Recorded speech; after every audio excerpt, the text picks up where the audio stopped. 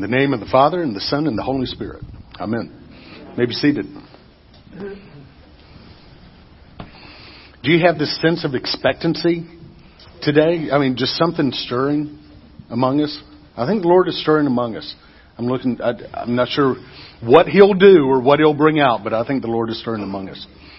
All right, if you have your Bibles, and I hope you do, get them out and turn to that passage in Matthew chapter 22. Matthew 22:15. Like I say, you may want to underline parts, make notes, circle words, write down things that God will say to you. You know, use it like a textbook. Okay.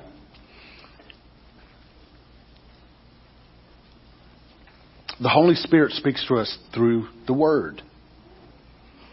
The Holy Spirit speaks to us through the Word. So let's give our hearts over to that. Do y'all, by the way, know what this on the screen is from? Sistine Chapel, yeah. And what's the, if we could back up, what would we see? What's the bigger picture? Yeah, it's the creation of Adam. Very good. So if you have a chance, has anybody ever gone to the Sistine Chapel? I am so jealous. Is it wonderful? Oh, I'm jealous. Okay, maybe one day. Dawn, right? Yeah, Dawn says yes, one day. Okay. All right, so here we are with Jesus is responding to something that we read in Matthew 22:15. Let me set the scene just in case we forgot. When this actually took place, we know if you just look up ahead at the things that came before, the context is this is Holy Week. This is between Palm Sunday and Easter. Jesus has been welcomed into the city of Jerusalem as Messiah, which has caused the chief priests and the Pharisees and all the Jewish leaders, they are nervous as they can be, because if the Romans pick up on this, they're afraid the Romans are going to wipe them out. That the Romans will come down, because the Romans have all the weapons and all the army and all that, and they'll just come in and wipe them out, because if the people keep on supporting Jesus as the Messiah, that means revolution and overthrow, and so they're scared, and they want to take care of Jesus. They want to kill Him. They want to arrest Him first, kill Him, get Him out of there, because they don't want all the Jews to die. I know.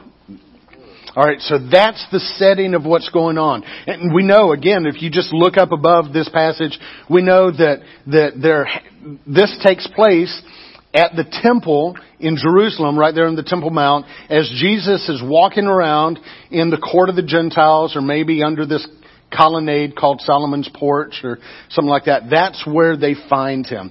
This is something that happened at a real time in history, at a real place in history. And this is good actual history that you can read straight out of your Bible about what happened. So, here we go.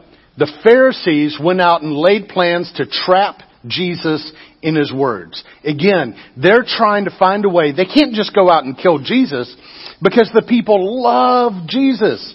They're following Him. And if they just go out and kill Jesus, the people are going to be mad at them, and who knows what will happen to them. So they have to find a way to smear Jesus and to find an excuse where they can tell the people, well, this is why we did it. It was for your own good. Okay? So they're trying to trap Him, and they keep trying to come up with ways that no matter what Jesus answers to the question, it's wrong. Those questions that there is no right answer to. You ever been asked one of those? Yeah. They are uncomfortable, aren't they? All right. And so these guys are trying to find those questions to ask Jesus, because they want to trap Him. So verse 16, they sent their disciples to Him along with the Herodians. Those are the Jews that really supported Herod as leader, anyway, political party. So, teacher, they said. And when Sam read this, did you catch the smarminess of all that? I mean, that was awesome. That was great reading of that. I mean, they're just going to lay it on thick.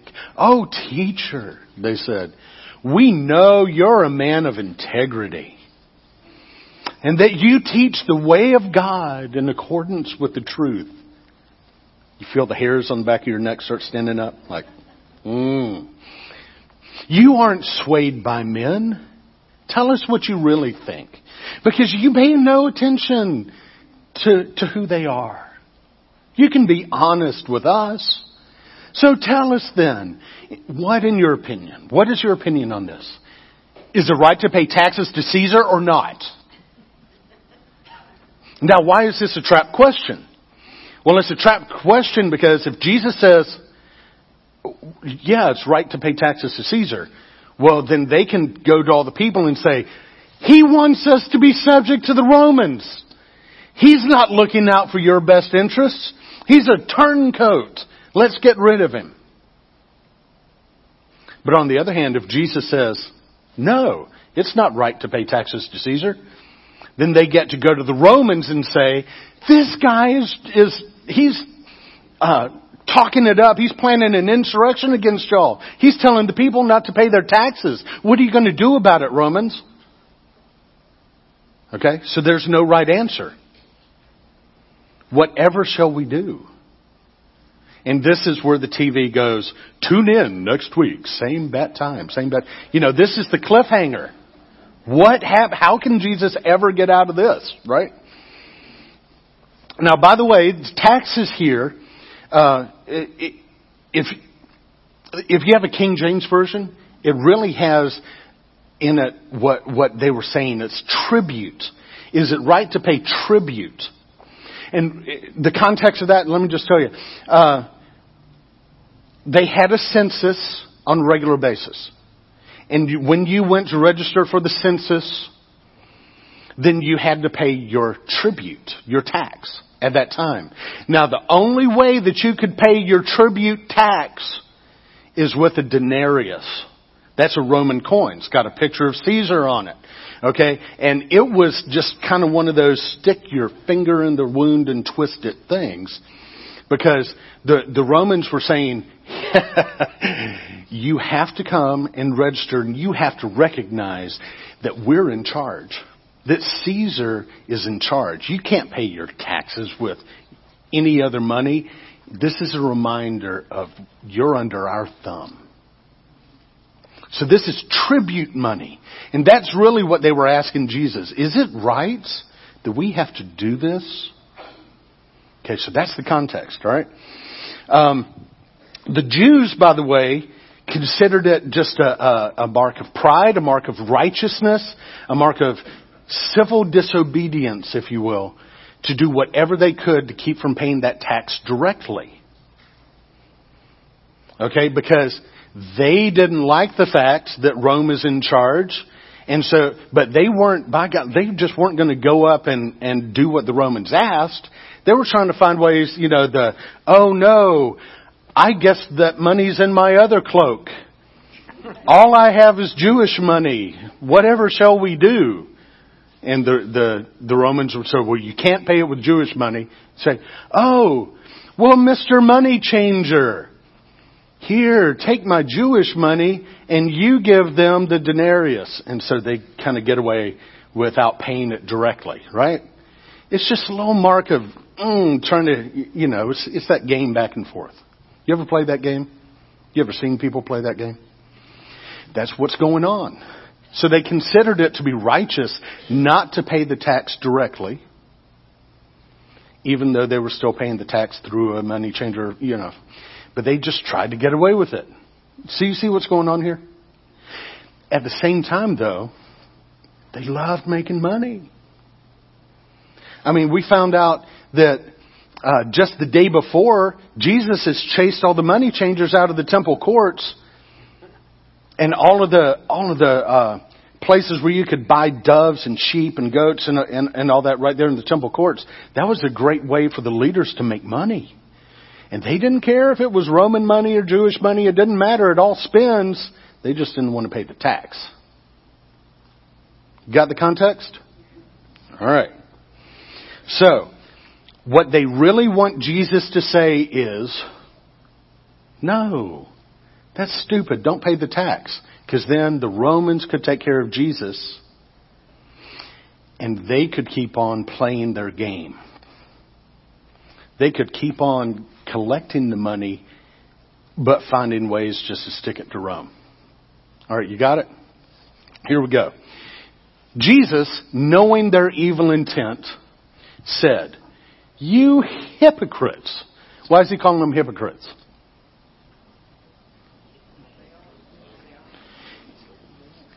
Because they loved the money and they considered it righteousness to not pay the taxes. Now we're about to talk about something interesting about the money. The money itself was an idol, and it turned out it was an idol to them. All right, Jesus said, "You hypocrites, why are you trying to trap me? Show me the coin used for paying the tax." So they brought him a denarius. That's the coin we just looked at. He asked them, okay. By the way, they didn't have to go looking for coins. So I don't know. You got a coin? I don't have a coin. They had coins. So they flicked one over to him. So bring him a denarius. Whose portrait is this and whose inscription? What do they reply? Caesar's, right? How do they know it's Caesar's? It's got his picture and his inscription on it, right? It's got Caesar's image, and there are the words that tell who it is, written all the way around both sides. Okay? Now, do you know who was Caesar at the time? Nero? Not yet. It wasn't Nero yet. It was Tiberius. Tiberius was the son of Augustus. You ever heard of Augustus? At the beginning of the book, guess who's Caesar when Jesus is born? Augustus. Right? So this is Tiberius, son of Augustus. If you see this part that's written there, I know it's hard to see, but written all around this picture of Tiberius. Not a very handsome guy, is he? But he was Caesar, so he got a coin. But written around there is this. See it across the top? It's a shorthand way. It's an abbreviated way of writing that middle part. Tiberius Caesar Divi Augusti Filius Augustulus. Anyway, if you speak Latin, then you already know that means Tiberius Caesar. That's his name. Son of the divine Augustus. Augustus also means magnificent. So he's Tiberius Caesar. He's in charge. He's son of the divine Augustus. Augustus took the title of divinity. He claimed his own divinity. Okay? He said he was one of the Roman gods. So he's son of the divine Augustus. So if you're the son of a god, what are you? You're a god. Right? So this is, he's kind of building up himself. And then he says, I'm Tiberius Caesar, son of the divine Augustus, so I'm also got that divinity. And I am magnificent. I mean, if you're Caesar, you can get away with saying that, right? Okay. So, but that's what it says. Now think about that in terms of worship. This is a coin that says, worship this man. Right? Now the irony, do you see the irony already? They bring the coin of a son of a God to the Son of God to figure out what's righteous. Okay? So, then on the other side of the coin, it has another inscription. Maxim Pontiff. That's short for something else. Pontifex Maximus. You ever heard that before? All right. It means literally the greatest pontiff, or pontiff means bridge builder. So this is the greatest bridge builder. What does that have to do with anything? Well, there was the high priest in the Roman religion was known as a pontifex. He was known as a bridge builder because he was dealing with the bridge between the gods and men. And so the greatest priest in the Roman religion was known as the Maximus. Pontifex. He was the greatest bridge builder, the greatest priest. Augustus was the first one that took that as a title that goes along with being emperor. Augustus not only said, I'm divine, Augustus said, I'm also the link between you mortals and we gods. I'm the greatest bridge. I'm the high priest. Interesting, isn't it? You probably see some parallels. So, of course, his stepson, Tiberius, says the same thing. He's the high priest as well as divinity himself. Okay, so part of the question of the Pharisees about should we pay this tribute or not is, Jesus, are we really going to worship this guy? What's your answer? Because worship was woven into that very coin. So he said to them, now that you've recognized who made this coin and what this coin says about him, and the unspoken thing is, does God agree with what's written on this coin? No. Right? This coin is itself an idol. This coin is itself blasphemous. By the way, y'all love stuffing your pockets with this coin. You're just asking about paying the tribute. Y'all are hypocrites. So he said to them, give to Caesar what's Caesar's. God doesn't want this or need it.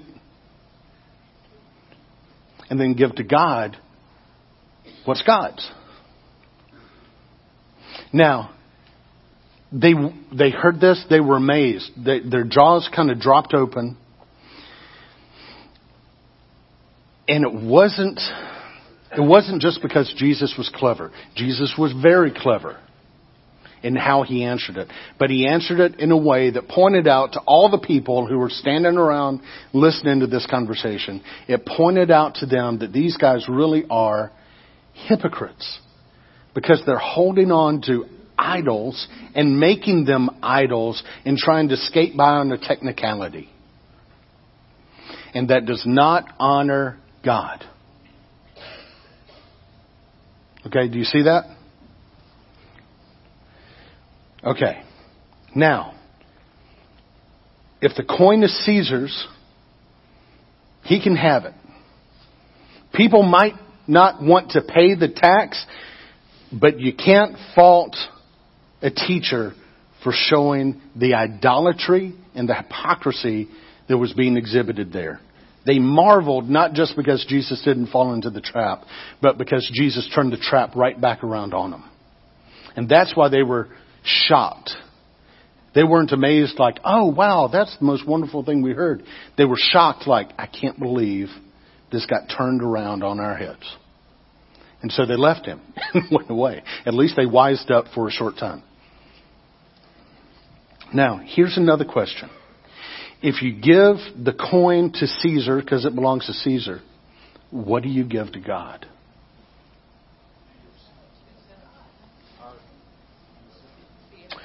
What bears... the coin bears the image of Caesar. What bears the image of God?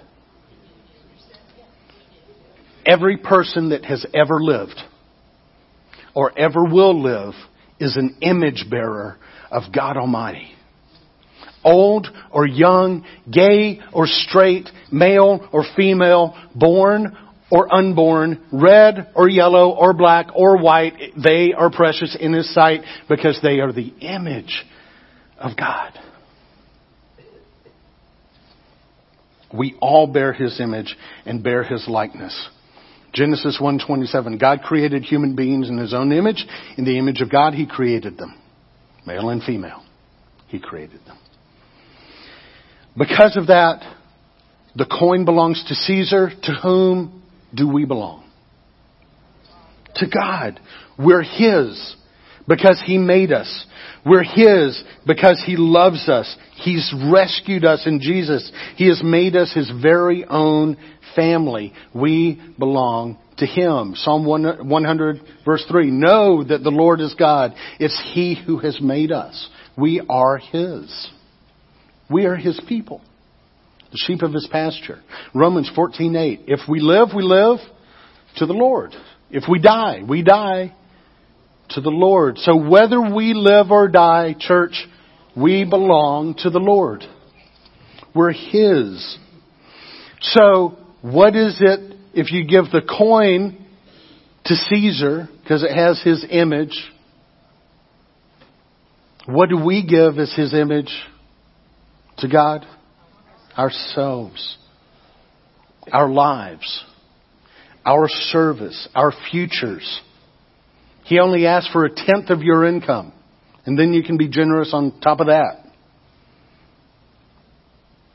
This is from morning prayer, from the general Thanksgiving. This is going to tickle the memories of some of you who've gone through this. Let's read it together. And we pray, give us such an awareness of your mercies that with truly thankful hearts we may show forth your praise, not only with our lips, but in our lives, by giving up ourselves to your service and by walking before you in holiness and righteousness all our days. Amen. This is the call because you bear the image of your Father in heaven, who has bought you at a great price.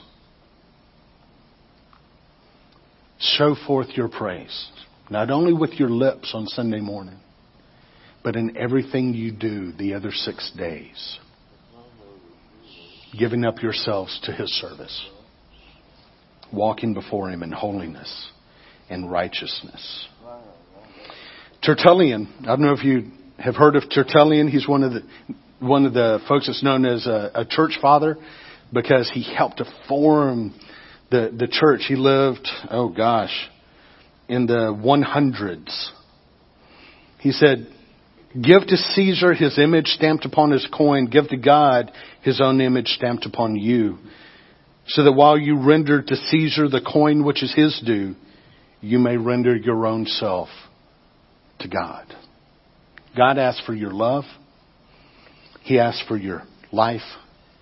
He asks for your heart. Give to Caesar what's Caesar's.